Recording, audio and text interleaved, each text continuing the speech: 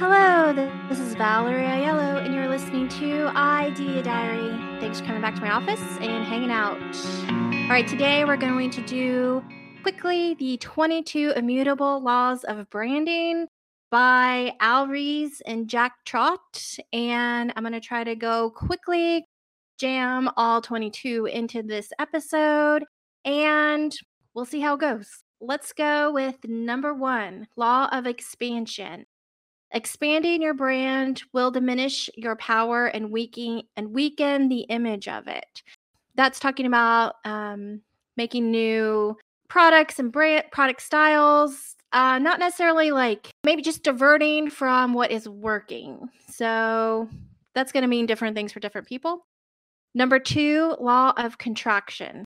A brand becomes stronger when you narrow focus. So when you niche down, when you go directly into one thing, like jelly, for example, like Welch's, you know them for jelly. Ocean Spray, you know them for cranberry juice, although they have other juices, but that's usually like the first thing you think of. When you narrow, you become stronger. Number 3, law of publicity. The birth of the brand is achieved with publicity, not advertising.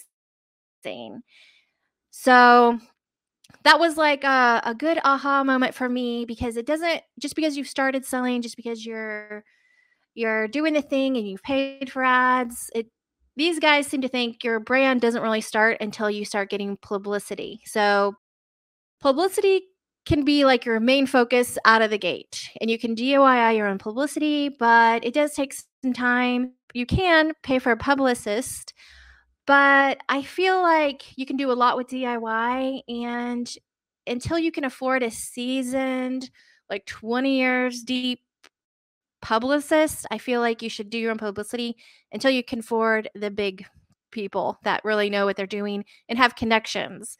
That's kind of the secret with publicists, I think. Number 4, law of advertising. Once a brand is born, a brand needs advertising to stay healthy. So at some point, your advertising might go into a lull because everybody's already talked about you. So having advertising kind of keeps you in people's minds. I think that's what they mean by that. Number 5, law of word. Own a word in the mind of the consumer. So this was talked about in the Laws of Marketing book that they did. And they're just basically saying, get a word that people can instantly connect your brand to, and don't steal a word from another brand, because that's not going to work. Number 6, law of credentials. Success of brand is the claim for what is true. If your advertising is true and people agree, that's credentials. Basically, what they're saying, whether it's like somebody might think it's a bad selling point or a good selling point, whatever's true, and people automatically say, yes, I believe that brand is that. I feel like that's sort of your credentials. Don't try so hard to be the authority. And if you're already the leader, if you're first to market with your thing that you're doing, remember to tell people that you're the number 1 spot, because they don't always know, and it's good for them to remember, because I guess it's the best place you could be, is to be a leader in your category, as they put it. Number 7, law of quality. So quality has almost no correlation to success. So they're saying it doesn't matter if you're the best or you have high quality.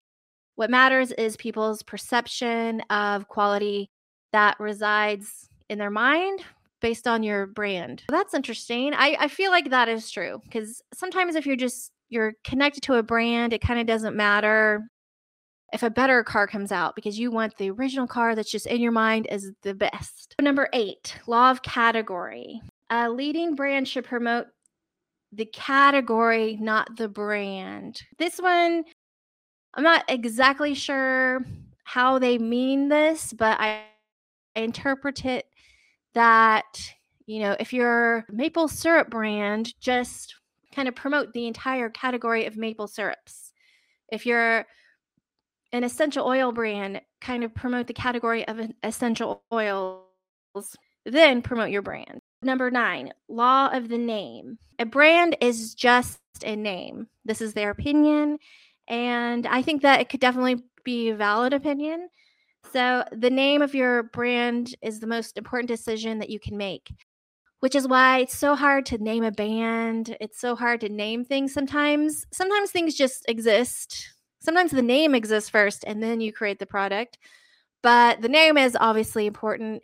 And sometimes if you can't get it, for example, the band that is named Spoon, if someone told you, "I'm naming my band Spoon," you would say, "That is the worst band name I've ever heard." Yet their music is so cool that you think when you find out this band is named Spoon and you hear their music, like the word doesn't mean anything anymore. It's just the band name. So I agree and disagree because I think both things can happen where the name is very important. And sometimes there's just magic and it just works. Number 10, law of extensions. Line extensions can destroy brand. Ask customers if they see the new line as an extension. And if they do, then you just need to create a second brand. I saw this recently. There's a jewelry line that I think is really cool on Instagram. Very high end, expensive, but very modern looking. And then they started selling dinnerware. And I just felt like that's very odd. I feel like they should have done a second brand. And it may or may not work. When I think of luxury purses and brands like Gucci or Louis Vuitton, sometimes these purse brands will come out with a fragrance, and that just works. For whatever reason, people will buy fragrance from any luxury brand. And I just feel like for the most part, they are correct, but there are obviously nuances. Number 11, law of fellowship. Welcome competitors, work together. If you're the only brand selling the thing that you're selling, then apparently that makes customers feel suspicious. And if there are more people doing the same thing, then that's when it just becomes an easier sell. And then you just work to capture their hearts for your brand. So I thought that was a interesting way to phrase it because I don't really believe in competition. I think if you're just doing your thing, you can just do your thing and not worry about competition so much. And I do kind of believe everyone should work together. For example, if you open a bar on one street and then someone else opens a bar right across the street, that doesn't mean that you're going to get less customers. I feel like that means you're going to get more customers because now your street is like a bar street and it's fun to just go there and people like to go from back and forth to bar. So that's just one example where I feel like that is definitely true. Law of fellowship. Number 12, law of generic. Generic names fail compared to unique names and fun names. So these guys like descriptive names that convey the attributes of the band. Obviously, that was amazing if you can make that happen.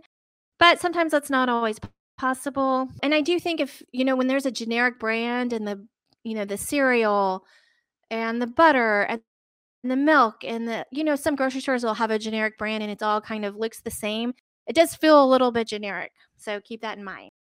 Number 13, law of company. Brands are brands, companies are companies. So don't confuse the brand with the company, which I translate this as a good example is when you have a record label like Discord or Kill Rock Stars or Sub Pop. That's the company, and then they have all these brands underneath that main company, and sometimes the band the label that they're on, and sometimes you don't. So that's just like a good example. Like your company can have a lot of different brands underneath it, and it can be a benefit or it just could not be a non-thing. Don't confuse a company with a brand. Number 4, law of sub-brands. Sub-brands can destroy. So when a luxury brand kind of tries to make an affordable brand, but they use the same name, it doesn't work. So be careful when you're, creating different sub-brands and categories. These guys talk a lot about that in this particular book. And I feel like they're kind of saying the same thing over and over again. But, it's not bad. Maybe they're just trying to hit that 22 mark and whatever. I do like this layout of a book style to have like 22 things that blah, blah, blah. I love it. Number 15, law of siblings. Resist the urge to give a sibling brand a familiar look. That's kind of the same thing as the law of generic. It's that same thing a little bit over and over again. So if you have a sister brand within sibling brands, little brands within your main company, give them separate looks. And that was good advice for me because I think I might have done things, made them all kind of look consistent in a way to be fun. But hey, maybe the better idea is to give them all a unique look. Number 16, law of shape. So they're talking about logo design here. And their idea was have a side-by-side design, which it's like, okay, but I think since this book was written, we've changed a lot of logo design because of the phones and the internet. So it used to be that you would want your logo to be readable at a quarter size, like a money quarter. If you saw a business card on the floor, you would want your logo to be readable to somebody walking by it. So that was like the thing that you did if you're a logo designer. But now it's so different because if you have your phone and you need to fit a logo inside a circle or a square or a banner, you need kind of like a couple different versions of a logo sometimes, depending on the length of the brand name. So another thing is it has to look good low res. So logo design, I feel like, is changed a little bit as we progress into the future. I'm just going to leave that there. So law of shape. Number 17, law of color. A brand should use a color opposite of a major competitor. So I don't know if they mean like if you're on the color wheel and one brand's red, so you want to go to the opposite side of the color wheel and the other brand be green.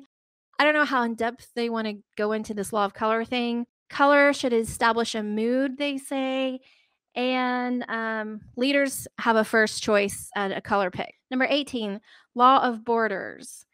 So no barriers to global branding. And when you think about, for example, Corona beer, they keep that Mexican vibe going. They don't change their branding for a global audience necessarily. It's still like a Mexican beer if you go to Germany or United States or Australia. I don't know. That was just like an interesting point.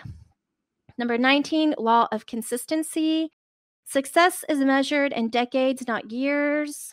I'm going by the other book, The 22 Laws of Marketing, when they say follow the trend instead of fads, and be ready to pivot if you need to pivot, but stay on your branding style and feeling and your whole vision. If it just feels right, it might take a few years. 20, law of change. Brands can change, but only infrequently and carefully. So I always say, like, just make your logo for now. You can always change your logo because I feel like it is fine. Like when you're designing your logo, don't feel like this is the end all be all forever and you can't change it. You can change it.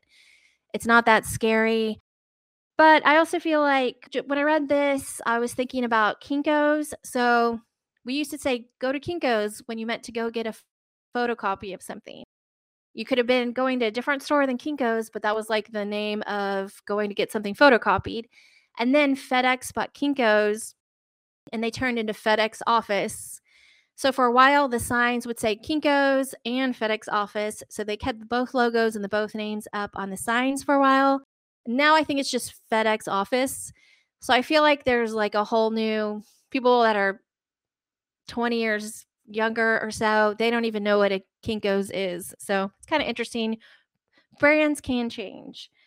21, law of mortality. No brand will live forever, kill it sometimes. And I kind of disagree with this only because the first logo ever trademark was Bass Ale, and it was in a painting by Manet, not Monet, Manet.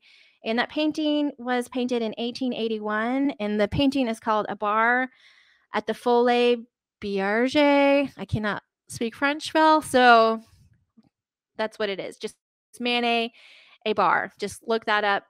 1881, and the Bass logo is the red triangle. We know it today, and it's was trademarked in 1875. I don't know. Yeah, brands can die, but they can go on forever, seemingly forever. 22, a law of singularity. So a single mindset is the most important thing to a brand. And what you are in the mind of a consumer is brand. I think it's kind of the same thing where it's just like be focused, be single minded, stick to it. And those are the 22 laws of immutable branding. And I really like these guys' style and style of teaching and explaining things. It's fast, it's quick. And I think these are things to think about and know forever. And that's the show. I'll see you later. Bye.